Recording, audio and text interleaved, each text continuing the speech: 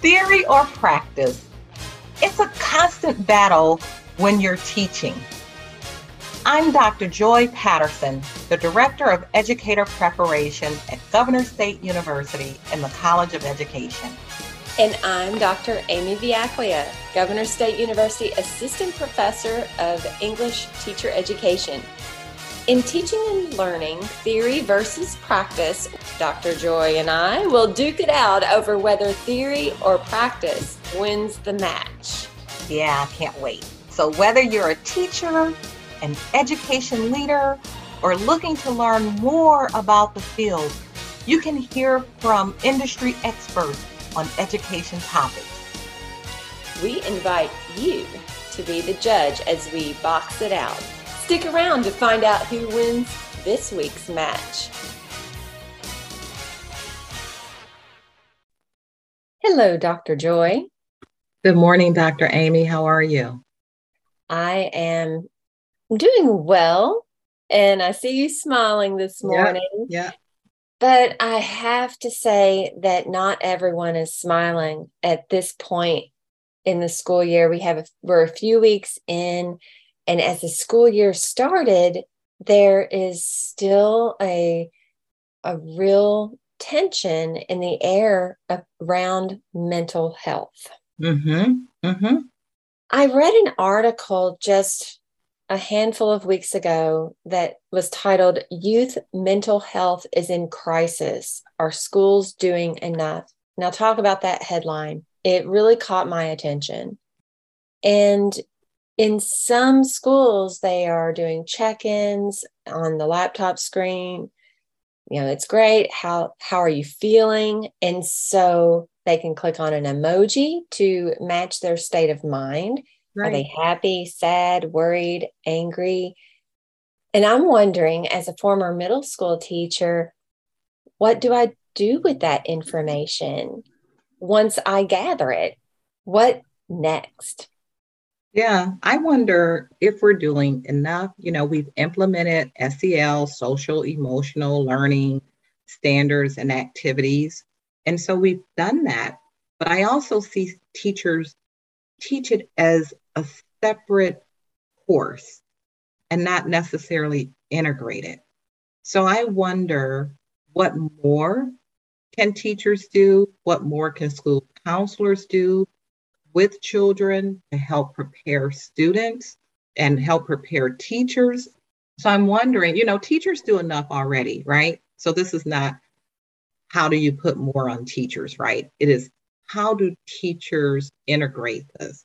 How do they pay attention to some of those flags, those red flags that we see, and be able to respond to them quickly and get students the help that they need immediately? And so we are going to talk to someone who can kind of help us see that collaboration piece so that teachers know, well, who are the resources in their schools and in their districts that can help. And we've talked about school counseling and psychology before, but with this tension in the air, this anxiety, I don't know that we can talk about it enough.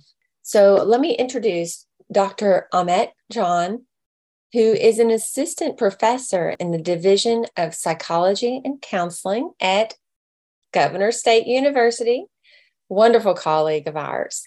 Dr. John received his PhD in counselor education and supervision from Ohio University and his master's degrees in school counseling and clinical mental health counseling, the same institution. He also earned his bachelor's degree in psychology, counseling, and guidance from Çukurova University in Turkey. Dr. John has worked as a school, college, mental health counselor, and clinical supervisor in a variety of settings, primary, middle, high school, college, higher education. And his major research and scholarship areas of interest include counselor education and supervision, school counseling, cross-cultural counseling, international college students, and psychological well-being. And I am so happy to welcome you to our podcast, Dr. John. Morning, Dr. Amy, Dr. Joy. Thank you for having me. I'm happy to be here. Good morning, Dr. Ahmed. This is medicine to me. Every time I see you, I smile. Your face lights up, just your disposition and the wonderful words that come out of your mouth is medicine for me. It's counseling for me. You are one of my favorite people, and we're so happy to have you here today. I want our audience to get to know you better. So tell us about how you came to become a counselor. What was your journey? What was your path? Where did you come from? Talk about your role at GSU and some of your research interests. So a very big question. We want to get to know you first. Thank you so much. Likewise, it is a mutual feeling when I see you both at GSU on the virtual platform. You guys make me smile. And thank you so much for being yourself. And thank you so much for being wonderful, supportive colleagues during the past 3 years. I'm Dr. Ahmed Can. This is actually my 4th year at Governor State University. Previously, I worked in another counselor education programs in South Dakota for 3 years before I joined our Governor State University counseling program in 2019 fall semester, just right before COVID hit the world. I'm working and I'm here as a licensed professional counselor in Illinois. Here at Governor State University, in our counseling program, we offer 3 different MA programs: clinical mental health counseling, marriage, couple, family, and school counseling. And actually, I'm honored and proud to share these. We are right now offering the brand new PhD program in counselor education supervision program at Governor State too. All of our programs are also nationally accredited. Here, as you hear, my accent is not coming from Chicagoland area. I was born in Istanbul, Turkey. I moved to United States 2010 to complete my English language program. Then I moved to Ohio to complete both my master's in school counseling and clinical mental health, dual degree. Then I decided to pursue my PhD in counselor education program at Ohio University as well. My primary research focuses the cross-cultural school-age population in school counseling. More specifically, my research includes the adjustment problems of international students in the United States and the psychological well-being and international counseling students training in counselor programs and school counseling.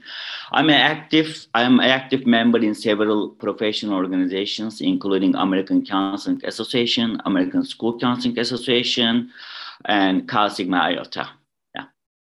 So we know that right now teachers and students are extremely stressed.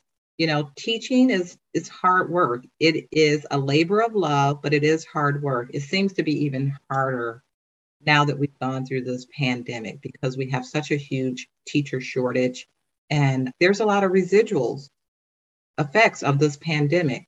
So teachers are now leaving for so many different reasons. And we have a lot of teachers retiring, right? So our baby boomers are retiring. And Amy was talking about earlier this article that we read. And in this article, there are some schools that are doing creative things to kind of check in with students, to check in for their mental health, right? And they're taking the temperature, the SEL temperature of these students as an intervention. Some of them have avatars where they can put up an avatar about how they're feeling at that moment, something that we would use back in the day of happy faces, and sad faces. They're a lot more creative now. Some have emotional break corners and all of that. Talk about what you think about what students are experiencing as a result of the pandemic. Post-pandemic, what are teachers and students experiencing? Of course, in the unprecedented times, both students and teachers in the school system, are demonstrating the high level stress, anxiety, depression. Some of them are reported to demonstrate the suicidal ideation, plan or attempt, in school counseling services. It is important, I think, for us to create the the social and emotional learning, environment as an integral part of education and human development. SEL, as you mentioned, Dr. Joy, is also a process through which all young people and kids acquire and apply the knowledge, skills, and attitudes to develop healthy identities or manage their emotions, especially in the time of the COVID-19 or pandemic, in unprecedented times, and to achieve also their personal mental health, emotional goals. It is important for us to also inform and teach our young kids to show empathy for others in these difficult times, establish and maintain also supportive relationships between friends, peers, as well as between the students and teachers, their administrative as well in the school system. And also, I believe the SEL advance the educational equity and excellence through the school family community partnership in the difficult times and in the pandemic, establish especially the new learning environments and experience that our students and their family are faced just recently. We're talking a lot about social emotional learning, and you've mentioned a couple of things that students need to experience. They need to experience a safe environment and have good relationships in the classroom. Can you talk a little bit about the teacher's responsibilities for implementing social emotional learning, maybe some best practices and strategies? And then I want to bridge into the role of the school counselor in helping in those areas. Thank you, Dr. Amy. That's a great question. In order us to help kids to identify their emotions, right? Which also brings the first self-awareness. So SEL, social emotional learning support, also brings vision of all children as self-aware, caring, responsible, engaged, and lifelong learners who work together to achieve their goals in the school system. Kids actually who are able to identify and understand, express, and manage a wide range of feelings or emotions experience long-term benefits for their mental health and well-being. There are different strategies for teachers, school counselors, school psychologists, social workers can help them to identify their emotions. For example, maybe we might give attention to tune into their cues because sometimes for especially the younger kids, feelings can be hard to identify. We do encourage them to tune into their feelings by looking at their body language, the nonverbal messages, listening to what they are saying and observing their behavior, I think, which is important. Also, maybe figuring out how they feel and what they mean, they can help them to identify, express, and manage their feeling. Also, we are aware that behind every behavior is a feeling. We do try to understand the meaning and feeling behind our children's behavior, especially in the time of the COVID-19. Every children is different and unique. They show their emotions, they show their stress, depression, anxiety, high level stress in a different way. And I think it is important for us to also let them to name the feeling and help our children name their feeling by giving maybe them a label. Naming feelings is the first step, I think, in helping for us to helping kids to learn, identify them, which is also crucial and important. I think it will be also beneficial for us to let them to identify feeling in others. Provide lots of opportunities to identify feeling others. We might ask them to reflect on what someone else may be feeling. Maybe like cartoons or pictures or books are a great way to discuss of their emotions.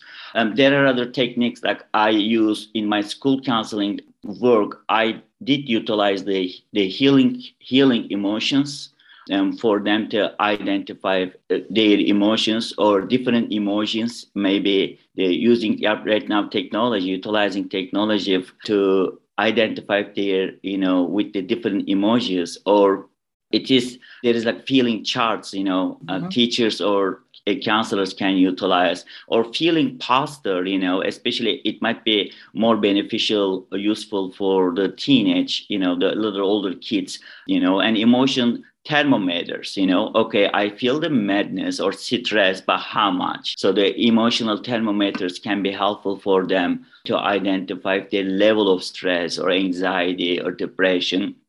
Also, again, as that being said, every kid is different, to show their emotions in a different way. I think school counselors or teacher should be able to identify or find their language. Their language sometimes can be also play or art. So we can provide them play or art related activity to identify their emotions. And again, it depends the age and development stage. Whenever we provide interventions, there are two most important things for us to consider working with kids, I think, are age appropriate and development stage appropriate. You know what? That 3 minutes, that was the whole show. That's all we need. Show's over. Because that 3 minutes was a wealth of information about strategies that teachers and school counselors can use. One of the things that I used to use with older kids was colors. And we used to use colors, and I would have a color palette and tell me, what color do you feel like today? And for me, color is a feeling, right? We gravitate towards different colors because of how we may be feeling that day. And if you choose blue, what does that mean? And have the student talk about, why did you choose blue? And for little kids, I used to use the movie Lion King to identify certain words so that they can express things. Lion King movie is great. You see kindness, you can see fear, you can see what it means to be loyal, all these words. A lot of times young students will only use one or two words to try to describe how they feel about something, which really doesn't give the adults enough information to gauge how they're feeling. And so I do like that we're advancing to some of the things that you talked about, because students feel differently. They learn differently, of having a variety of strategies that teachers can use to take the temperature of their students' emotional health. So let's just have some real talk for a moment. Let's talk about some statistics and some things that are going on. There's more articles that have been published that we are still struggling post-pandemic.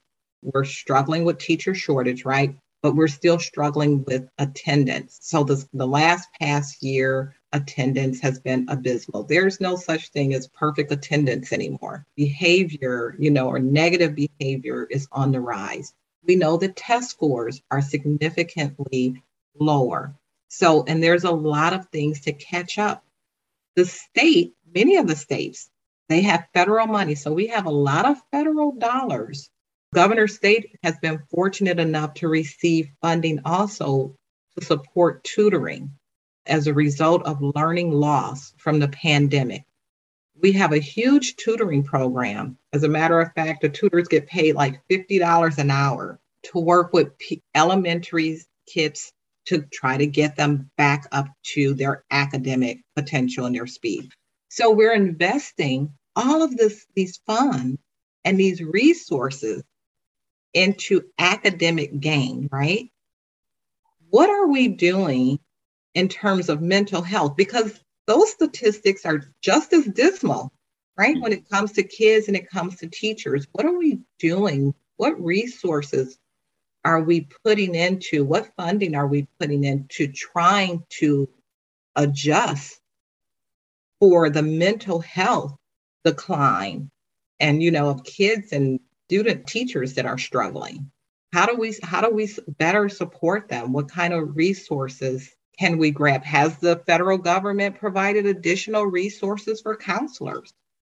Yeah, definitely. First, I want to share our roles as a school counselor. How can we support our students, in the educational, system? So school counselors understand that every student is different and has their own unique needs, and to support them in their academic, personal, social, and career needs in the school system.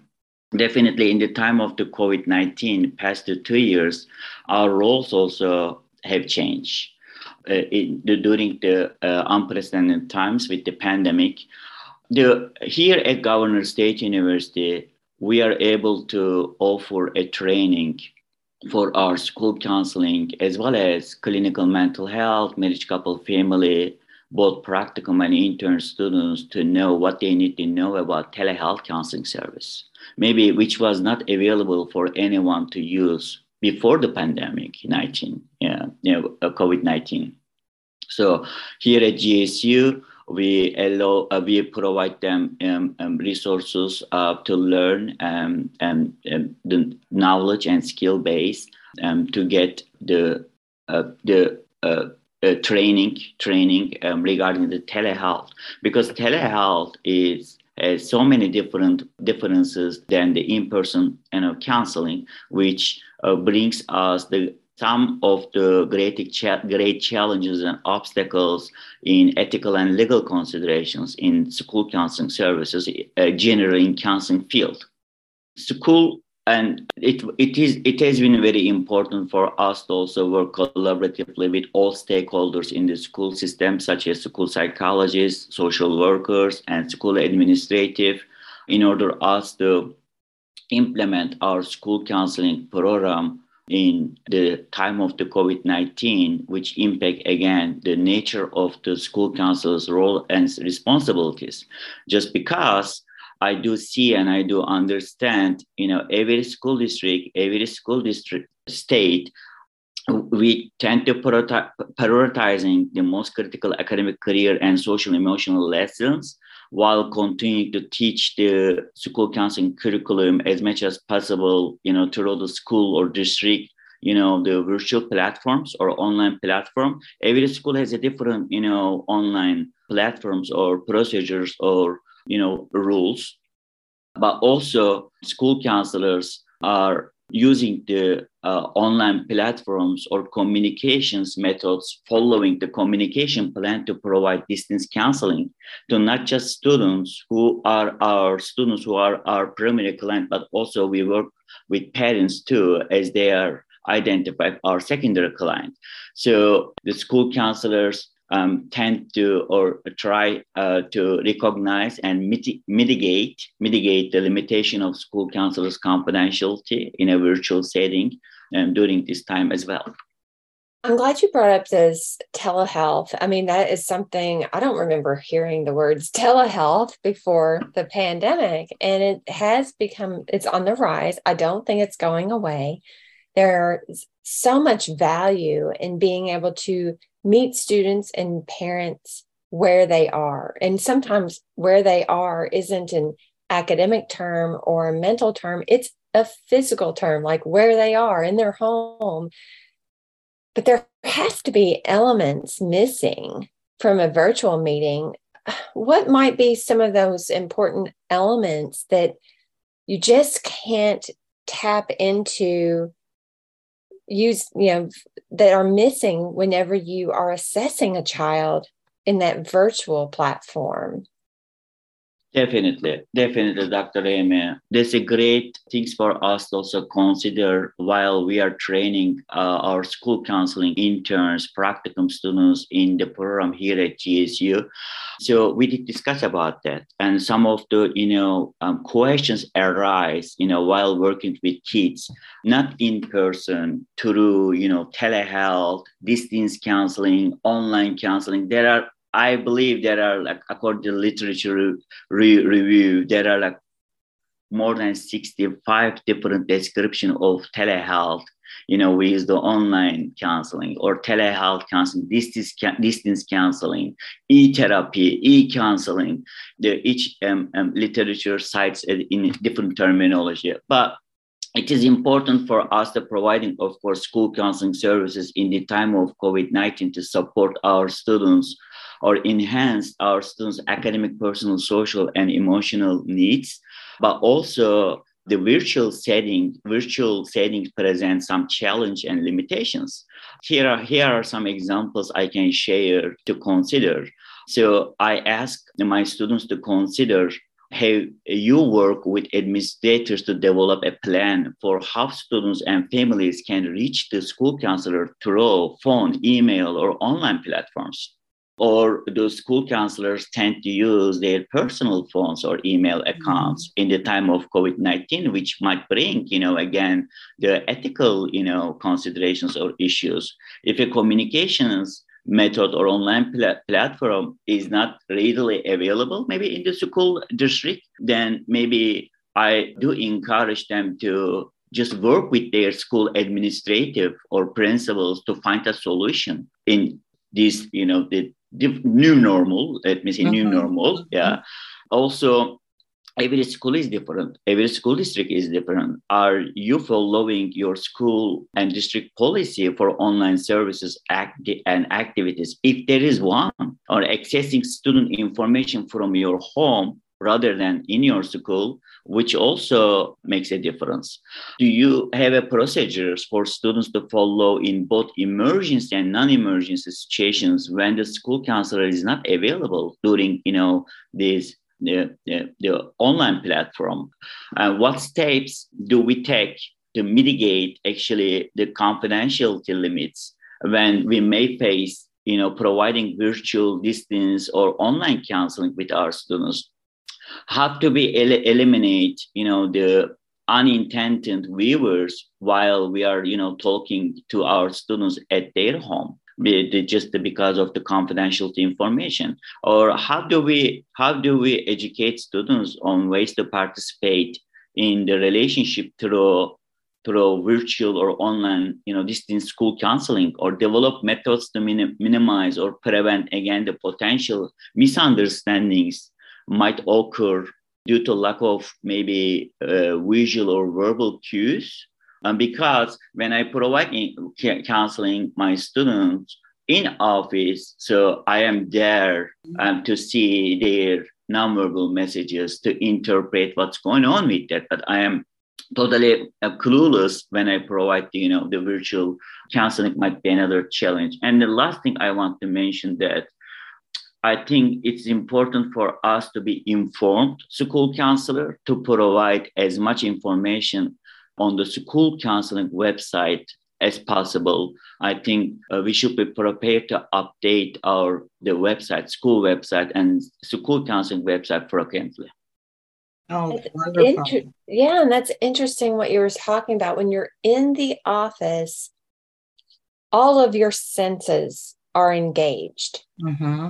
You can pick up on verbal cues and auditory cues if somebody's shifting a little bit or tapping their foot, and you can't see that perhaps in a virtual setting, or if they haven't showered or bathed for a few days. Those are some cues that just right. But on the flip side of that, it makes it a lot more accessible. So you have your pros and cons, because how many virtual doctor's appointments have you had in the past couple of years? I've had several. So they've made it a lot more accessible, especially when we're looking at P-12 students whose parents may not have transportation. So it's definitely made it more accessible. We are talking to Dr. Ahmet Can, last name spelled C-A-N, and we're talking about mental health post-pandemic for P-12 students, and also support for teachers, how teachers best support P-12 students' mental health. So I have a question, Amy. This is for you, Amy, and Dr. Ahmet. So we never want to put more on teachers, right? It's already a challenging job. Teachers work extraordinarily hard. And Amy, Dr. Amy, put your teacher hat on. That how does this look when teachers are implementing these SEL strategies, some of these wonderful strategies that Dr. Ahmet mentioned so that it's not just, here's our period for SEL. I mean, I don't really know what that does when you just have a period for SEL. Let's talk. It's really something that should be integrated. How does it look when the teacher is integrating this? You're teaching English. You're not teaching SEL, you're teaching English. You want students to learn this piece of literature or this piece of poetry. Like Dr. Jean said, you can read books, you can read stories. And if the teacher is incorporating a lot of close reading strategies and perspective taking when reading those stories and say, well, what is that character experiencing and why? How would this affect this other character? That can be helpful. Forming relationships and community in your classroom is really important. I referenced early in this conversation the article where the students are checking in at the beginning and saying, I feel sad, or I feel happy, or I feel hungry, or I can deal with hungry. I can find a way to deal with someone who is hungry. And I kind of know I did in where I taught who to direct a student to if there was hygiene issues, if there were issues such as, needing clothes or a jacket in the winter. But if a student says sad or frustrated or anxious, that's where I struggle. Like, what do I do with that information? Teachers need to know where they can get resources from. I second Dr. Joy and Amy, what you share in terms of how to support students in order us to enhance their, academic, emotional, mental health, development in the school system. Also, we school counselors encourage all students and families to utilize resources to enhance the academic career and personal social development. As mentioned, every student is different. They have their own unique needs in the school system. From school counseling point, we are there to listen, help, and provide guidance through some of the most challenging, aspect of growing up, especially in the unprecedented times with the COVID-19. We do recognize of collaboration, Dr. Amy, to be working with teachers. There is a teamwork. There needs to be team for us to promote our students' mental health, psychological, emotional, social, personal needs, as well as, academic, in addition to academic or educational needs. This has been wonderful today. And I just want to say thank you for being with us. One last thing, as we wrap up today, could you tell us a little bit about your work with the local school districts and some information that you're sharing about the school counseling model? Thank you. Well, we are school counselors who are trained in the master's program at minimum, and the PEL, Professional Educator Licensure, is issued by Illinois State Board of Education to be working as a school counselor in the school district.